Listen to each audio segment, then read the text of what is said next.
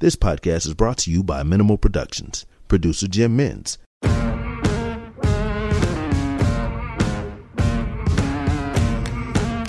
Bail is refused. You're out of order! If it pleases the court. To adopt this affirmation, please say the words, I do. I do. Nothing further from this. Given the serious nature of this offence, this case is dismissed.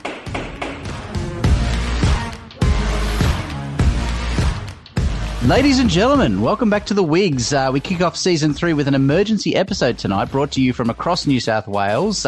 We're back in lockdown as per usual.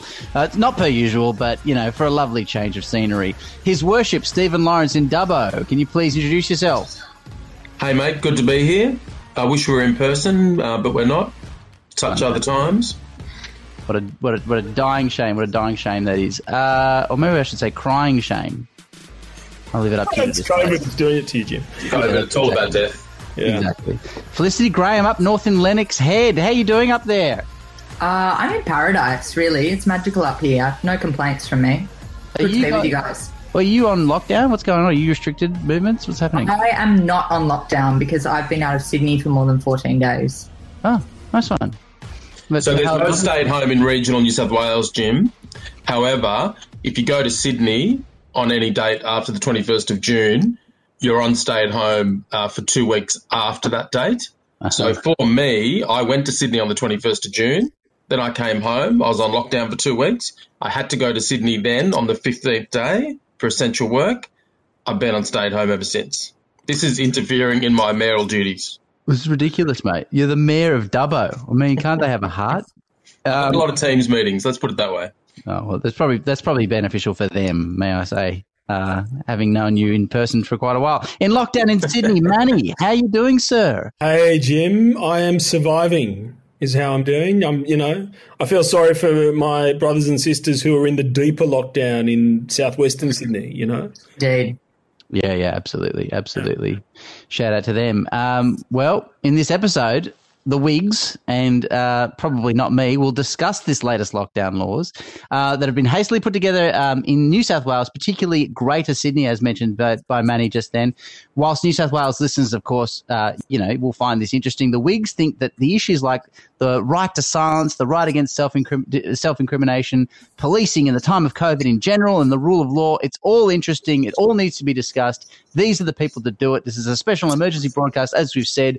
We're going to kick it off. These guys know what is going down. They haven't been consulted on the health orders, but they know how to debunk them. Mr. Emmanuel Kirkasharian, take it away, sir. Thank you, Jim. Thank you for that rousing introduction. Look, there's a couple just of for the things. record, Manny's wearing a cap on backwards. It's true, and a hoodie with my Kung Fu Masters logo on it. It looks like a irascible teenager. Which I've been accused of being. So a couple of things to say at the start. What follows is not legal advice, and of course that's true of all our podcasts, but I note it now especially because I've had a lot of requests from solicitors and they've had a lot of requests from clients about what the ins and outs of what these laws are and what they mean, what these orders are. Don't rely on this as legal advice. Seek advice. As you'll hear in the course of this discussion, these laws are so bloody confusing that it's not easy to say how they apply in any particular case. And we actually don't intend to set out all the laws in full. Nobody has the kind of time to set out all of the COVID orders in full. We'll find out how many there are. There's so many. So I just wanted to underscore that. And the other thing I wanted to say, because I think it's important in a time where I think a lot of people in Sydney in particular are afraid, is that for my money, I think everyone's going to be okay. If you're listening to this, statistically at least, you're probably not going to die from SARS-CoV-2 Delta. You're probably not even going to end up in hospital. The Republic is not going to fall. In this podcast, you're going to hear some things that might well concern you. They certainly concern me. And we'll be focusing on the problems with these orders and the law and the loss of rights and the other things that go with that. And many lawyers have been contacting me afraid and worse, disillusioned and thinking nothing can be done and we're really at the end. And for my part, I have faith in our democracy and our ability to overcome and recover the mistakes that are being made by people who I know are well-meaning. And so, as I said, while I think we'll be pretty critical, and warn of dangers, I'm certainly not without hope, and I don't think the walls are falling. I don't think the whole thing's crumbling just yet. So the first thing I want to talk about is what I think is the most egregious part of the set of orders that have recently come into place. These are orders under the Public Health Act. As of when? So we're recording on Sunday the 18th of July, 8:12 p.m. As of when? What are we talking here? So the date that the one I'm going to talk about is started on the 13th of July, and there's actually been a subsequent order since then. Okay. I think another two, Manny, because there's another one that kicks in tomorrow that's got the same provision in it, I think, or the provision that you're about to talk about. Yeah. There's one that starts at midnight tonight and will be in force effectively from the beginning of the 19th of July, Monday the 19th of July. But there's also one that is in force as at now from, I think it was made at about 6:10 tonight. Yeah. So they're coming in thick and fast. It's important to stay on top of the most recent versions. But, yeah, the one that we're going to talk about is what's going to be enforced from tomorrow, I think. Yeah, that's right. And so one of the things that they put an exception, they passed this law, it's not a law. They made this order and then they made an exception on the order until Monday. But let me just take a step back. Older listeners of the Wigs might remember times when, there was films and movies and you'd see this armed guy, invariably a man, walk up to some people and demand their papers, saying something like, "Papers, please." And at a stroke of a pen on the 13th of July, the Minister for Health turned New South Wales into a state where armed police officers can walk up to any citizen and effectively demand papers, please. Until that time, they were able to ask you your address. That was a special COVID law that was passed by Parliament. But now they can demand your papers and a few other things which I'll get into. So what I'm talking about is Clause 24D, of the Public Health COVID-19 Temporary Movement and Gathering Restrictions 2021. What it does is it removes our right to silence without any safeguards, and it removes, crucially in my opinion, the right against self-incrimination, and I'll come to explain those more. The primary purported purpose of the order is to mandate testing of certain workers from certain parts of Sydney and to control the movement of people from certain parts of Sydney. That's loosely defined, but we'll call it as southwestern Sydney, I think is the way that it's been described by health officials and the media and the government.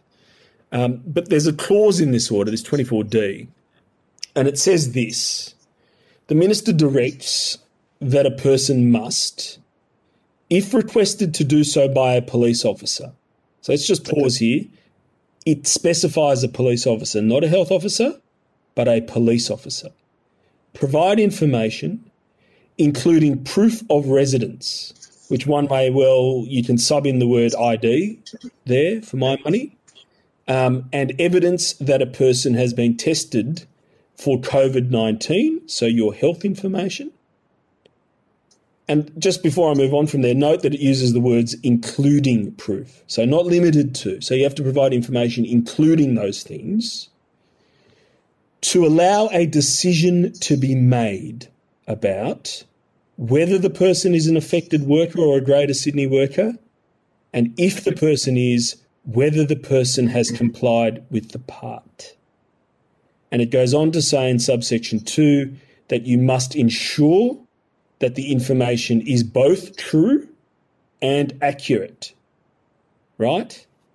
Now, on the face of it, that clause requires any person in New South Wales to answer, in my view, almost any question which might provide information about that goes to those things, whether they're not an affected worker and whether they've complied with the part, and which may well include details about their employment, their employer, their recent movements, and obviously aspects of their medical history, that is, their testing for COVID-19 at a minimum. So, Maddie, maybe we should just go through what some of the particulars are of this part of the public health direction so that it frames The purpose of it. I agree. Yeah. So this is part 4A of that public health order, which is titled Special Directions for Certain Areas of Greater Sydney. And then it defines in the first clause of that part the meaning of affected area, which means the local government area of the city of Fairfield, which is in southwest Sydney, and then also a local government area specified by the Chief Health Officer by notice, which I understand to be also the local government areas of Bankstown, Canterbury and Liverpool. So that's the area that we're talking about as being the affected area. And then the next part is a direction in relation to the testing of workers from affected areas. So that applies to someone who's defined as an affected worker, which basically means someone who lives in the affected area or who's staying in temporary accommodation in the affected area. And then the Chief Health Officer can also specify other people who fall into that category. And then the direction is this, that an affected worker must not enter premises for work in a local government area outside of the affected area unless they have, in the preceding 72 hours, been tested for COVID-19 and has evidence of the test available for inspection on request by an employer or occupier of premises or a police officer. And then it gives an example that an SMS text message or email from the testing organisation can be evidence that a test has been taken. And then further, there's a direction to occupiers of premises other than residential premises that they must not permit an affected worker to enter or remain on their premises unless the affected worker has carried out the relevant COVID-19 testing.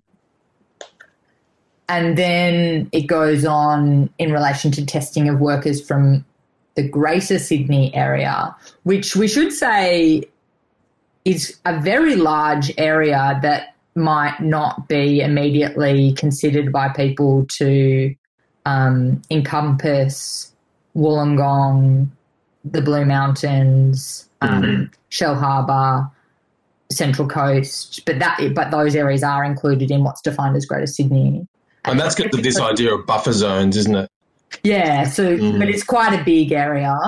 And so then that part of the direction is that if you're a Greater Sydney worker, so someone who lives in Sydney or is staying in Sydney, then you must not enter premises for work that are more than 50 kilometres outside Greater Sydney unless you have had a test within the 7 days before and you have that evidence to prove that you've been tested. And again, occupiers of premises, there's that corresponding direction that they must not permit a Greater Sydney worker to enter or remain at their premises unless they've had the test and got the evidence of it. So they're trying to minimise the movement of workers from the affected area into Greater Sydney, from Greater Sydney into areas a certain distance out of Greater Sydney. I think what they're trying to do by those particular orders is to catch unsymptomatic people who have COVID by requiring them to do regular testing in order to keep moving out of the affected area for the purposes of work. So they can still work, but they need to have this regular testing.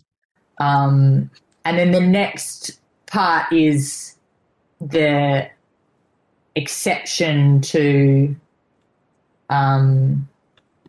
Clause 20.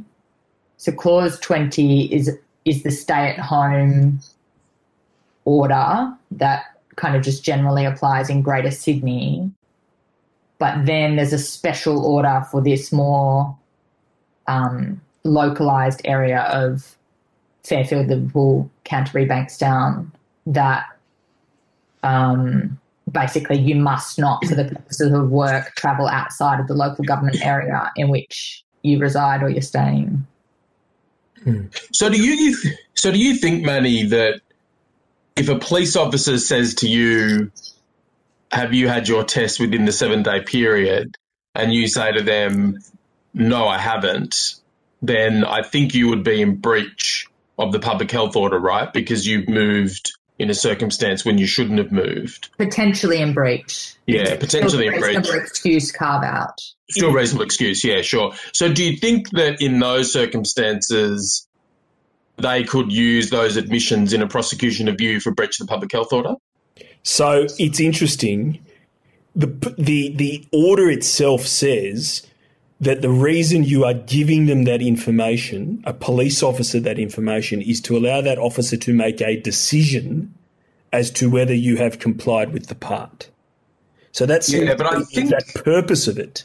But I don't think that means that the intention or the purpose for requiring the information is necessarily to mount some sort of investigation or prosecution in terms of criminal proceedings. Wouldn't it be more, for example, to not allow you to engage in a particular movement that you want to, or to tell you that you shouldn't be where you are and therefore you should return, for example, to the affected area? Well, isn't it a health motivated measure in that sense?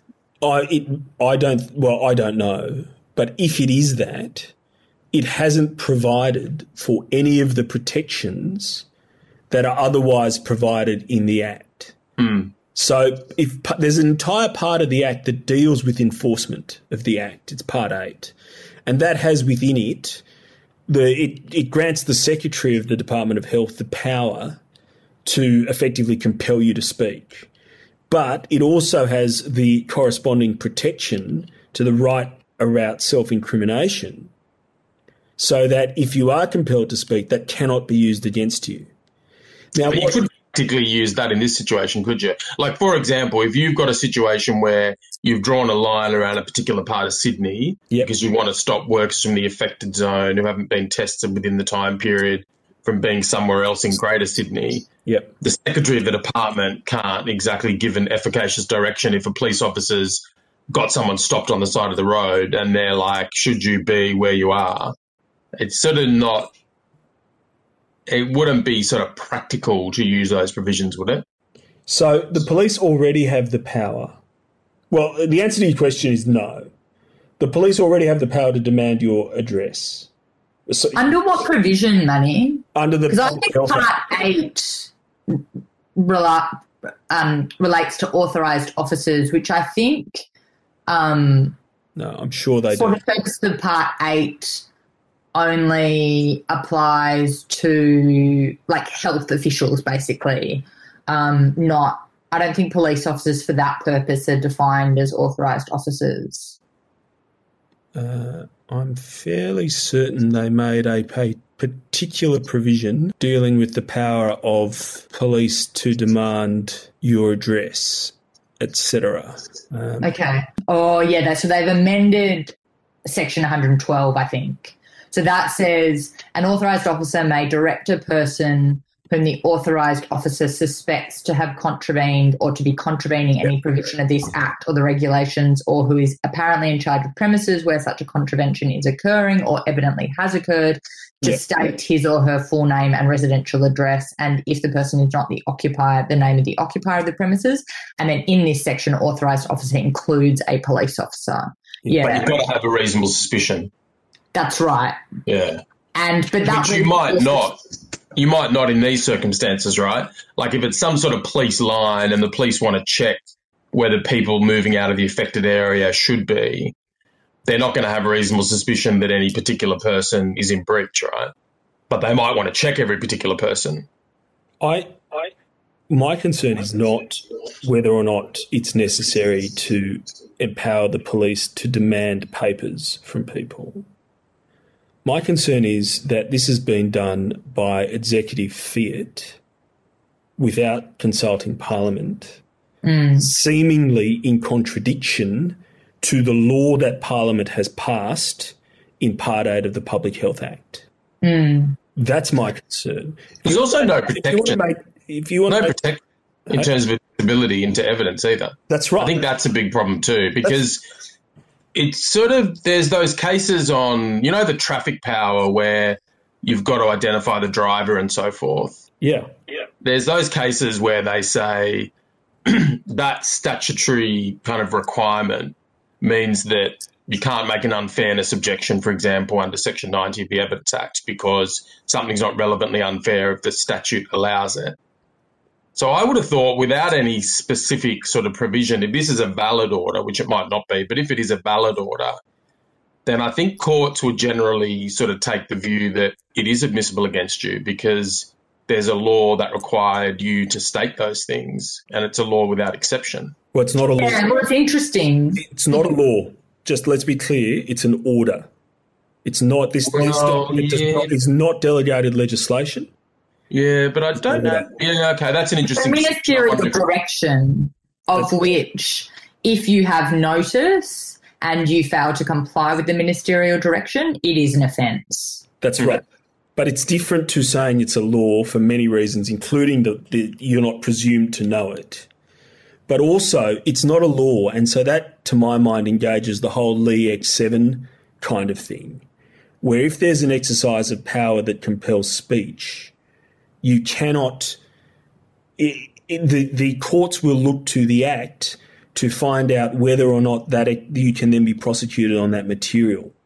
So for my part, if I was representing someone who was charged for speech, charged on the basis of an admission that they'd made to a police officer under this provision, I would strongly argue that not only could the admission not be used, but any prosecutor who was aware of it would be barred from prosecuting it. Well, it's interesting to look at the terms of Section 114 of the Act. So if an authorised officer puts a demand on a person to provide certain information or documents, which can extend beyond name and address, or if a police officer uses the power under Section 112 to direct someone to state their name and address, then Section 114 kicks in the sense that, well, first of all, it's an offence under Section 113 to fail to comply with a direction. But Section 114 says a person's not guilty of an offence of failing to comply with a direction under this part to furnish documents or information or to answer a question unless the person was warned on that occasion that a failure to comply is an offence. Then secondly, a person is not excused from a direction under this part to furnish documents or information or to answer a question on the ground that the document, information or answer might incriminate them. So the right to silence. Self-incrimination. Yeah. But in subsection 3, any information furnished or answer given by a natural person in compliance with the direction under this part is not admissible in evidence against the person in criminal proceedings if the person objected at the time to doing so on the ground that it might incriminate them, or they were not warned on that occasion that the person may object to furnishing the information or giving the answer on the ground that it might incriminate them. Yeah. So there's that built-in protection in respect of demands or directions to give information under Part 8 of the Act. Which is not this, right? Yeah. It's not this. And Part 8 is Part 8 is titled Enforcement of Act. So that's the part that they're supposed to use to enforce the Act. And what the Minister has done has bootstrapped enforcement powers into it by way of an order. So I think that's ultra vires. It's at least arguably ultra beyond power. So they might need a new part if they want to do this. A new part that's concerned with these types of directions. If you think about it, though, in terms of the derivative use of these things that you say, let's imagine they create a new part and it contains an offence of, or it contains a power to give a direction that a person must provide information in relation to their movement. If you then put in a part that says that's not admissible against you in criminal proceedings, how would the police enforce what is arguably required, which is you need to be able to say to people, have you had a COVID test? You must tell me. do you live in this particular place? You must prove that and ensure that people have a motive to comply. So there is a section that I think, again, was added because of COVID that permits the police, if someone is in breach, to arrest them and take them home. And that's how they would enforce it. So first time, you get arrested and taken home. Second time, well, they've already got you because they have the fact that you were outside on a previous occasion. They have the fact that you have been told. They don't have to rely on anything you've said. They can prove the case against you. Assuming things haven't changed. Well, indeed. I mean, there's that. Assuming things haven't changed. But my bugbear is, like, I'm old enough to remember, barely old enough to remember, the debates about an Australia card. And even though in practice everyone carries ID now. Well, I think that's actually not an assumption that we can make. Well, maybe that's right. And now we're in a world. And especially ID that has a proof of address. Yeah. That's particularly people from low or particular socioeconomic backgrounds. Yeah, like people who don't have a driver's license, for example. I don't think they're walking around necessarily with ID. Yeah. And the state, the government, the executive government, under some delegated order that's not even a regulation, not even put before Parliament, has changed the entire fabric has changed a strand in the fabric of our society without daring to put it before Parliament. I mean, practically speaking, it might be worthwhile people just carrying in their pocket or in their handbag or whatever a letter addressed to them with their address on it, or an electricity bill or something if they don't have ID. Yeah, but I mean, the practicalities of that. Well, can I just say what law gets wins the tussle here? So you've got a police officer who stops you and says, "Okay, I suspect you're in breach of a health order. I need to see proof of address." They don't need to have suspicion, Jim. Mm. Okay, but let's just assume that they're getting questioned and they want to issue a fine or a notice. They ask, "Can I see proof of address?" And you say, "I don't carry ID on me." They don't say, "Well, you must carry ID on you," because a health order is not going to get. I mean, there's no law that says you must carry ID. Well, the public health order, to the extent that it applies to, for example, people from Fairfield, Bankstown, Canterbury, Liverpool, requires them to have evidence of the test available for inspection on request by an employer or occupier of premises or a police officer. In other words, they do need to carry around that kind of evidence with them. And on the question of identification, proving your residence and so on, I mean, I think if you actually don't have ID, that may well fall into a reasonable excuse category. Or you can provide information to which the is, police. I live in this particular place. Exactly. If you provide the information to the police but don't have proof of it, I mean, I think you're going as far as you can in that's right. compliance. So it'd be pretty rich for it to be considered a breach if you actually say, "Hi, my name is Felicity Graham. I live at X street in Y suburb, and this is me." Yeah, but where's your ID, mate? You know the rules. Why aren't you carrying your ID? Sure. I mean, police have their MobiPol devices. They can go and do a check. They have access to the RMS records, whatever. I'm not saying that you might still find yourself in strife with a particular police officer who takes a particular attitude, and that's a real problem and a real concern. But yeah. And here's your PIN. Here's your fine. I've checked my computer. I believe that you live where you said, but you didn't have your ID, so here's your $1,100 fine. Of course, that's. I don't know if I've got a problem with this, guys. I've got to say, like, I am sympathetic to the idea that it should have gone to Parliament, and the argument that it's ultra vires could well be right. But Parliament at the moment is not sitting. I mean, I suppose they could have reconvened it. Yeah. But the sort of policy which is to create a legal requirement that non-compliance with is a breach of the order, which requires you to provide that sort of information in the circumstances, seems to me likely to be a sort of justified limitation on, you know, the general sort of position, which is you shouldn't have to incriminate yourself. You shouldn't sort of have to, you know, have your liberty interfered with to be questioned. You shouldn't have to do all sorts of things. But, you know, it's in a public health act, or it's a creature of a public health act.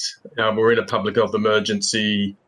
You know, derogations on rights are classically justified in situations like this.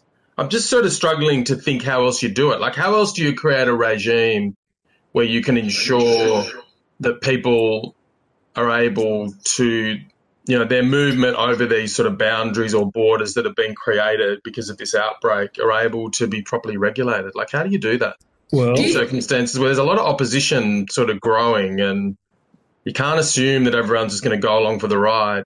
well, I think if your people are not going along with the ride and you're in a representative democracy, either you send out people to talk to them, right, and you treat them as the human beings they are with the respect for their human rights, or you find another way, right? This is not beating COVID. This is not protecting us from COVID. It is exposing us to things that to the loss of rights that we have had for centuries, and that for people have like fought and died for. You know, that papers please trope that I started with, that was something that would have scared that 2-3 generations ago people were literally going to fight against. That was the message. Like, we don't live in a country where people can demand your papers. That's important to us.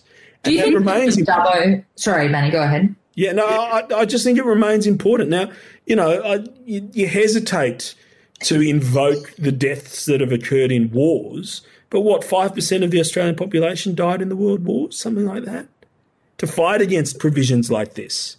And if the risk is 1% death of our population, perhaps we should be having a conversation about that, because what we're giving up, two things. One is this fundamental right we've had forever. Two is the right to have our representatives discuss and impose that upon us, rather than just have it imposed on us by executive fiat. And those. Well, we haven't had that right in an unqualified way. I mean, the right to silence is limited in all kinds of ways. I mean, it's limited in respect of traffic matters. It's limited in respect of turning up to ICAC. I mean, true, it's fairly unusual that you have to incriminate yourself in respect of, you know, conduct that might lead to criminal prosecution, but not totally unusual. I mean, traffic's a good example of that. You know, people are forced to admit to things that are used to prove dangerous driving causing death all the time. So it is an important right, sort of internationally, and part of our legal system. But, man, I don't know if people really fought and died for it, did they? They fought and sort of died for a whole lot of things, but... You don't. I don't have to be, until this regulation was passed, I didn't have to stop, right? No police officer has no power to stop me without any suspicion for walking down the street, right? So that's another right that's gone. I now have to actually stop when a police... Now, I'm the sort of person who would stop if a police officer asked me to, but I like having that right. It's important. And again, I just don't think, whatever the justification is, even if I accept that there's a justification for asking for the provision of this information, there is no justification to use that to prosecute you. And if you're going to make it... The two are linked, though, aren't they? But the two are linked in the sense that you can... How do you enforce it? By putting in a clause that says you must accompany the police officer back to your premises, right? And that this information cannot be used by the police officer in any other way. I suppose you could also do this. You could put in a requirement to give the information, make non-compliance with that an offence, but make inadmissible for an earlier breach that information. So therefore, non-compliance with providing the information is an offence because you're subject to a direction by a minister to give it. That's right, but you could limit the use to which your confession is to be put. Yeah. Sure. So, for example, but still force people to comply with it. So if you don't give the confession, i.e., yes, I do live in the affected area, no, I haven't had my test, then you're in breach of a requirement to give that information. Yeah. No, you wouldn't be But if you give that information. Sorry, what's that? You wouldn't be in breach of the requirement to give the information if you give it. I know, but if you don't give it, then there's a separate offence of not giving it. So there's still an incentive for people to comply. Yeah. But you don't have the confession used against you. I mean, that would be one way to deal with it. Perhaps it's a bit And I less think that's the way that the Part 8 of the Public Health Act deals with it. In other words, you can have a demand put on you, but it's got safeguards. It's got to be in writing, for example, in most circumstances. It's got to either, if not in writing and it concerns a police officer, be based on some kind of suspicion of a breach. And if you give an answer that tends to incriminate you over objection, then, or you weren't warned about it, then it can't be used against you in respect of that breach. And But, mate, the other thing is, so this direction, even though it's in the Part 4A, which concerns a particular area of Greater Sydney, it actually applies across the whole state. Yep. So someone in Dubbo can be stopped and asked to provide their address and their name and proof of their residence, and so on. And I think, partly there's urgency and these orders need to be made quickly, but also that means that there just hasn't been time to explain to people what these orders are. I mean, this is, I think, pretty a pretty big step. And so in circumstances where people wouldn't necessarily contemplate that they've got to provide this kind of information, I think most people assume that if the police ask them their name and address, they just got to give it. Isn't it an emergency though? Like, isn't it? You've got this Delta variant that they're saying that New South Wales is out of control because they waited 3 days longer than Victoria to do the lockdown or whatever it is. Like, it's moving really quickly. It's hyper infectious. Is there time to convene Parliament to create these carefully crafted exceptions? Like, isn't it a legitimate case of act really quickly, draft it as well as you can? I don't know. But I think what that also means is that the police need to be properly trained in how to actually implement it in the field, which they're not being. Even with some of the really basic orders, they have been fining people in completely unreasonable circumstances. And, I think police need to be better trained on this idea that there's a reasonable excuse carve-out, because when they're actually dealing with the person, first of all, they often don't seem to be dealing with the person from a public health perspective. They just seem to be dealing with people from a criminal law perspective. In other words, there's this offence that's created in the books and I'm just going to implement it, rather than trying to explain to people, what's going on, the importance of it, encourage compliance, tell them to go home if they should be going home, tell them to be wearing a mask if there should be a mask, facilitate compliance by providing access to people to those kind of things. So I think if you're going to do this on the run, which, there's justification for doing these kind of things on the run because it's a fast-moving event, it's got to come with a realistic implementation, knowing that people aren't going to know what the orders are and what they have to do. I know, but how do you train 20,000 police? I mean... Can I just take a step back? Why wasn't Parliament convened the moment that any kind of additional lockdown was put in place, right? This is a rule of law issue. Like, there's a fundamental, and we say fundamental, and fundamental things are the things that you don't throw out when you have an emergency. Emergency is not an answer to we're going to get rid of your fundamental rights by fiat. It's no answer to that at all. Now, why aren't the parliamentarians debating this now? If you had to put it in place for 48 hours, put it into place for 48 hours. I don't agree with that, but do it. Where's Parliament now? Why isn't there debate? And that's the real, like, I can't. This is something that applies to every person. This makes every person in New South Wales required to carry identification. People will be fined for not carrying identification, no matter. And in fact, on one view, that's precisely what it's trying to make you do. And we haven't had a debate about it. And even if it's an emergency, fine. Where's the debate? And also, these rules are so complicated. They're so unbelievably complicated that who the hell knows what the last one was. The last one that there was one that came out yesterday that was gazetted an hour before it was meant to commence. The one that they're all amending, this temporary gathering and movement restrictions order, that one is, I think, now 28 pages long or something like that. And there's like at least 8 other sets of orders on the website. And this is not, as I say, it's not a law. We're not presumed to know it. Who the hell knows it? And who the hell? It is time limited, though. It does automatically repeal beginning of 31 July, which obviously could be extended. Sure. But it is intended to deal with a pretty short compass of time.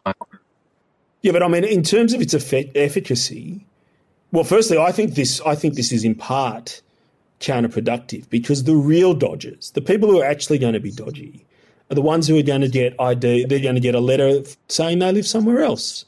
Or they're going to, and then they're going to lie. And you're going to have it's entirely possible that you will have people being dishonest because they know that if they're honest, they're going to be charged. And that's the precise opposite of the messaging that has been coming out of health and the government for the last few weeks in particular, where they've been urging people to tell the truth. Now telling the truth has no protection. And that's frightening, So, I mean, I've set out, I've sort of had a look at the order, which is just incredible. It's so badly drafted.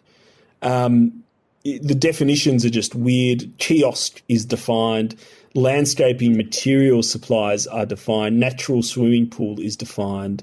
There are so many definitions. So in order for a layperson to understand this order, it's not that you can't just know what a kiosk is. You have to have the definition of a kiosk.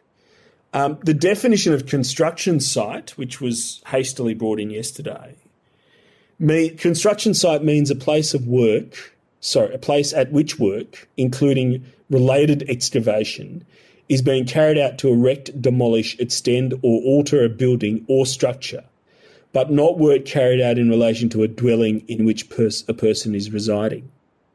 So are people like moving into their half-built houses now in order to allow the workers to be there?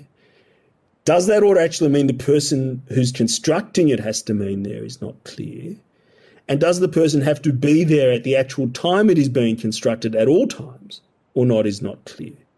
Now, you might say, as we might expect, that the police will treat this reasonably. But again, this is interfering with people's rights on such poxy definitions that, frankly, I used to instruct drafters. I've never seen drafting this bad out of Parliamentary Council. It's just insane,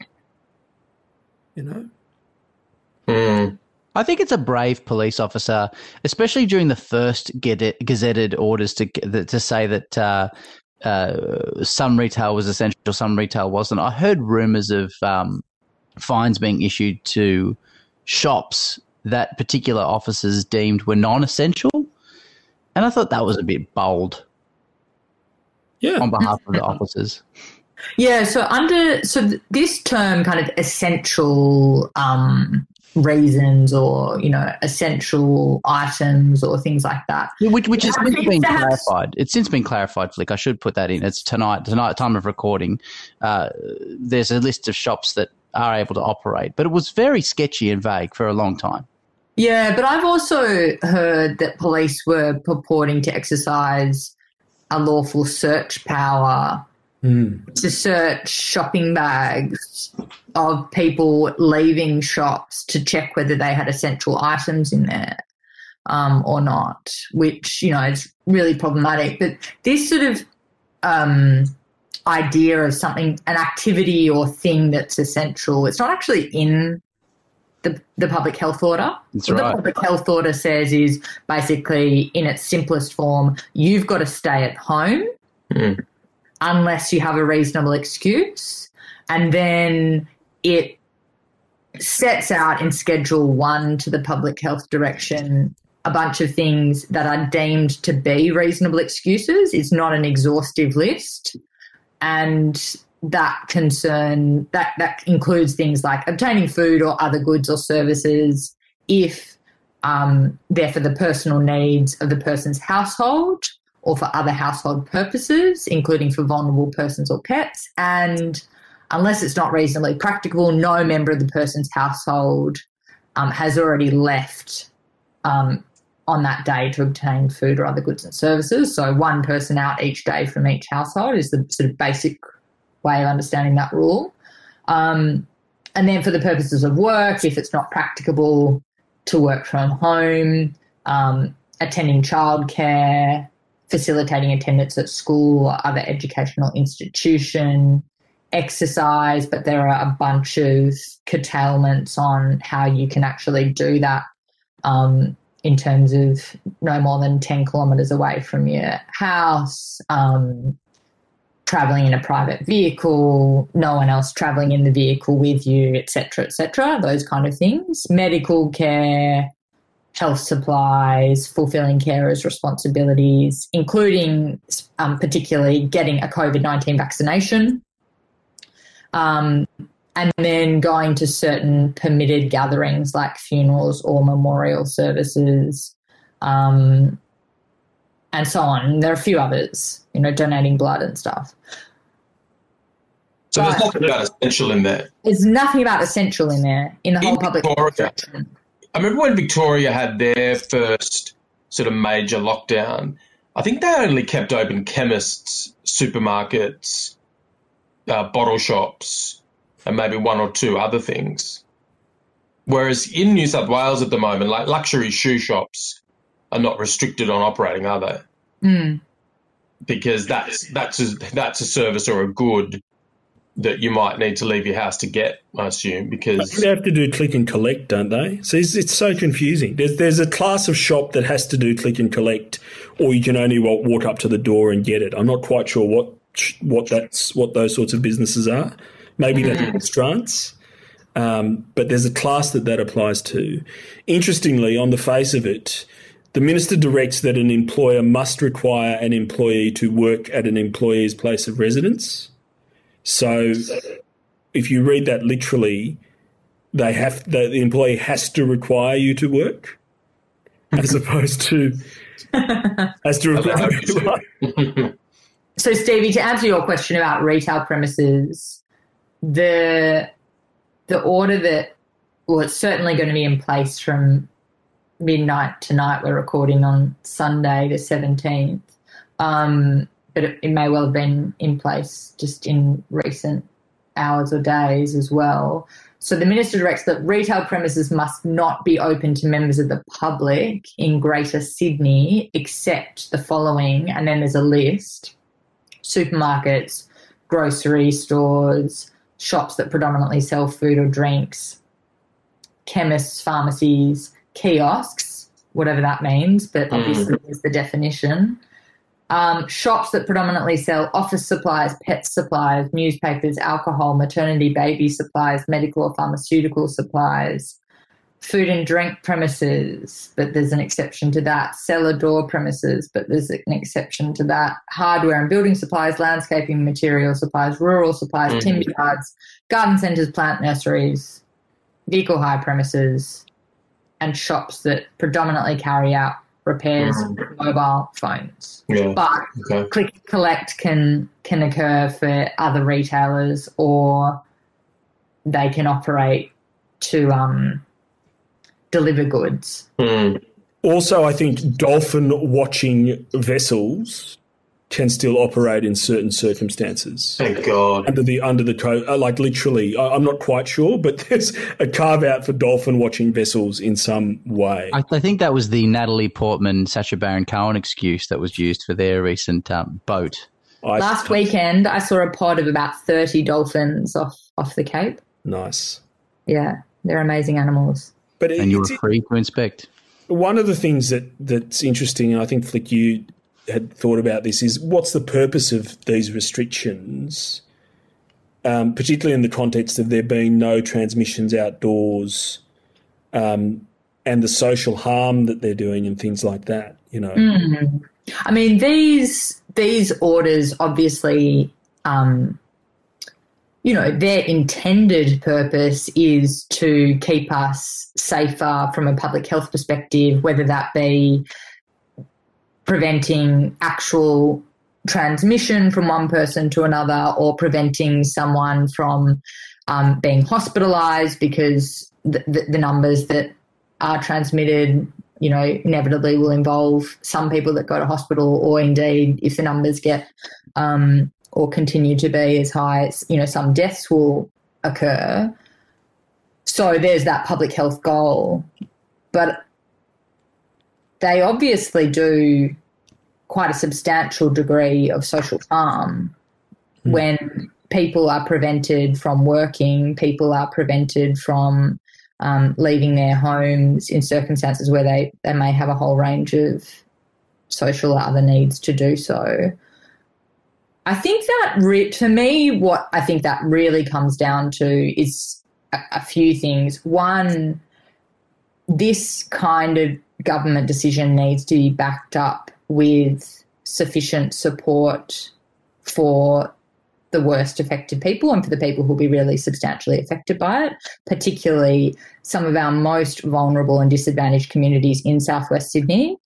And so, for example, I mean, the government has announced that the federal government has announced some financial assistance to people. But if you're receiving any kind of Centrelink benefit, like a family payment or like youth allowance, but you also have a casual job that you now can't go to, you're not eligible for any of the financial assistance from the government because of that mere fact of that Centrelink benefit. And the financial benefit that the government's giving, a weekly amount of $600, I mean, it's lower than the minimum wage. So we're not, the assistance, I think, is not there to back up the public health response.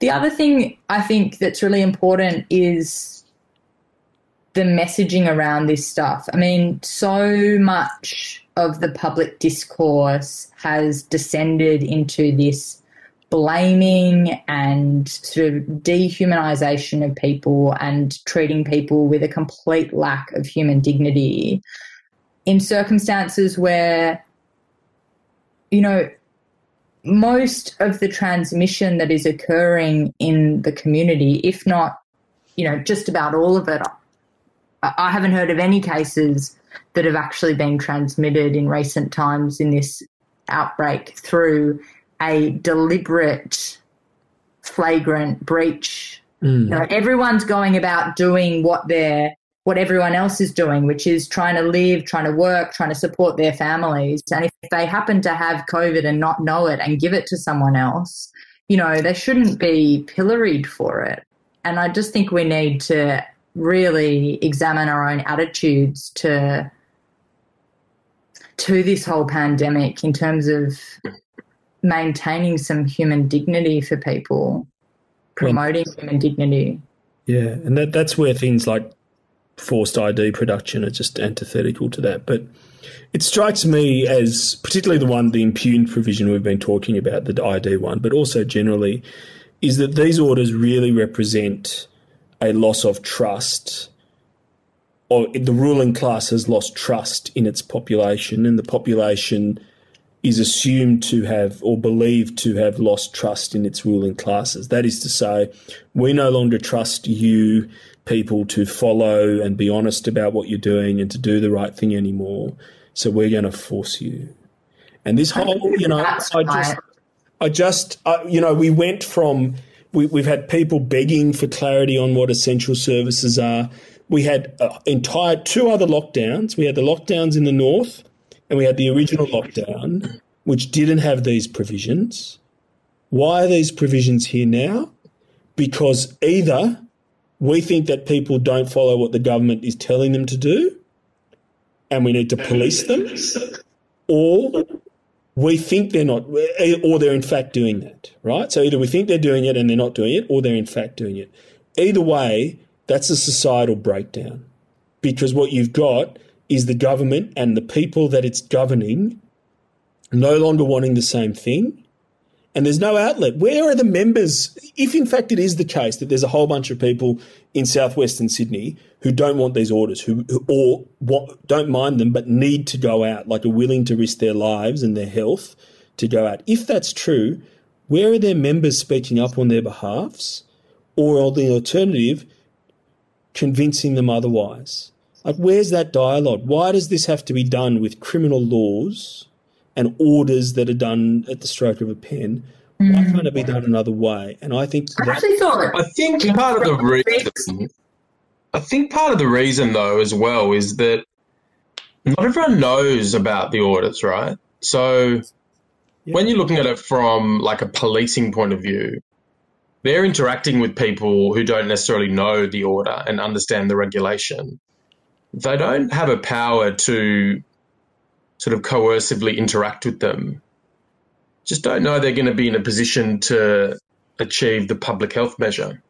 why not? Why can't you? Why does any interaction with the police prima facie? Because a lot of people don't want to tell the police things.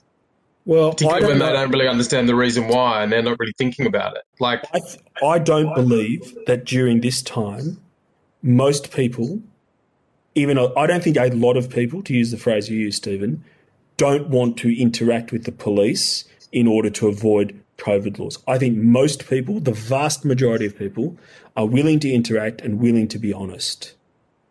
And I think that's true in a lot of ways, but the people, like this in a way becomes a self-fulfilling prophecy because of this issue. We've got this eradication sort of model, right? Which means that if we get 100 cases that's spread around and then in a week we have 1,000 cases, the economic effect is completely catastrophic because everything shuts down, right? Yeah. So if you look at these measures in terms of their justifiability from the point of view of that, the economic impact, the consequences of this, of one person slipping through and then 100 cases a day starting, it might seem quite warranted, but there's a bit of a bootstraps issue there as well, because that's all premised on the impact, all based on this eradication thesis, the shutdown thesis or theory of it all. But I suspect there's other people out there that would say we shouldn't have that eradication approach. And therefore the consequences of one case slipping out actually shouldn't be that catastrophic. And also that's where you sort of get into these old G.G. Foster arguments about how do you measure social harms and how do you measure, sort of beneficial outcomes. At the moment, it's being measured through cases per day, basically. It's pretty crude. It's really crude, and we don't have a good measure for balancing the social benefit or social harm of a particular number of COVID cases, or what that might then mean for the future if you take certain action or you don't take certain action. And then also a measure for the social benefit or harm from the measures that you do take. Because these measures, whatever they might achieve, they are doing harm as well.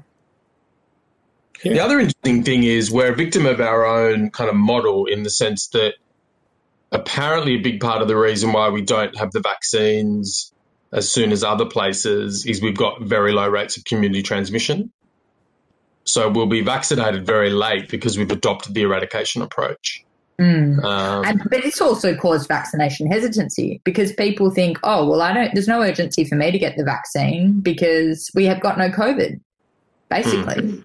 Yeah, there's a lot of people saying that, I reckon. And I reckon it's also been part of this whole, quite damaging discussion about the difference between Pfizer and AstraZeneca, and people getting this idea, presented to them that AstraZeneca is dangerous to them because of this, in absolute terms, minuscule risk of an adverse blood clotting outcome. But people think, well, why would I get AstraZeneca in circumstances where the government's telling me I can get Pfizer in 3 months' time or something, and there's no COVID here? But I just think that all of that has been so woefully done that the message, messaging just really needs to be everyone needs to get vaccinated as quickly as possible with whatever vaccine is available to them, and government needs to ramp up supply massively so that people can meaningfully access it. And this is where I come back to our government is, in this case, failing us. And when I say government, I don't mean, the Gladys-Berejiklian government. I mean the organs of government. Because these issues should have been debated 12 months ago and thought about. The measures should be in place. We shouldn't be going off of crude numbers. If the decision was to do this, we should have had the messaging out there to say, hey, look, people are dying. This is what the effects of it are. You need to take this vaccine. We know that there's this small chance that you might get blood clot. All of it should have been done in the way if we were going to go down this path. Alternatively, we might have gone down a different path and we might have accepted some deaths and some harm in order to avoid a greater ongoing harm, and the deaths coming later. Because there's still going to be, at one point or another, the virus is going to run through our society. It may run through our society through vaccinated people, but the vaccine doesn't stop necessarily the virus. And we may do better. We may have less deaths then. But in the interim, the harm that's been done is untold. And it's not we're going to do this for 3 months and flatten the curve anymore. That's how this was sold to us. And now we've moved on to this model that we're getting rid of fundamental rights for, even if it's only for a week, even if it's only for a day, without having any debate about it. So the organs of government, in my view, need to step up, and we need to start talking about it. And my fear is that people are so afraid of the personal risks of gaining COVID and the fact that our government has put us in this position where we've got a poorly vaccinated society, that they're not willing to stand up for the things that they would otherwise stand up for. And that's just a recipe for the mistakes to keep going.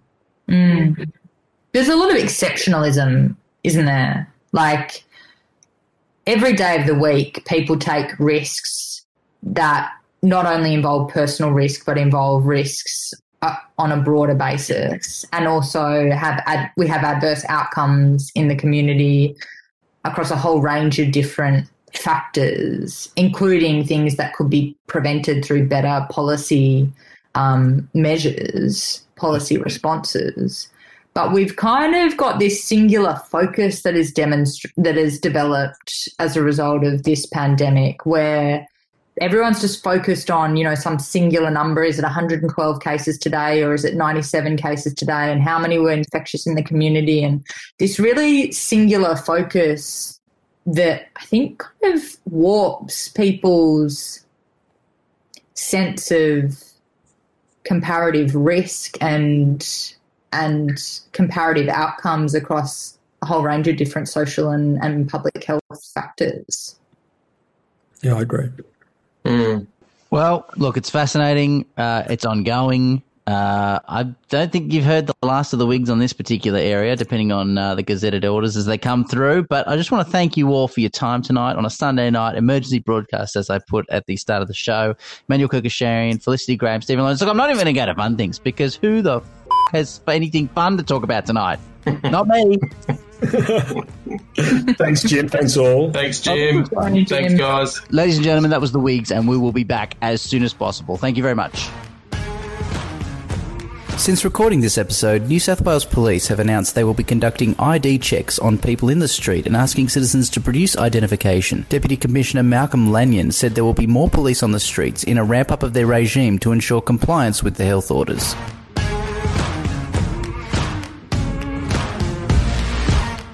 Thanks for listening. Please like The Wigs on Facebook at The Wigs Podcast. Don't forget to rate and review on iTunes.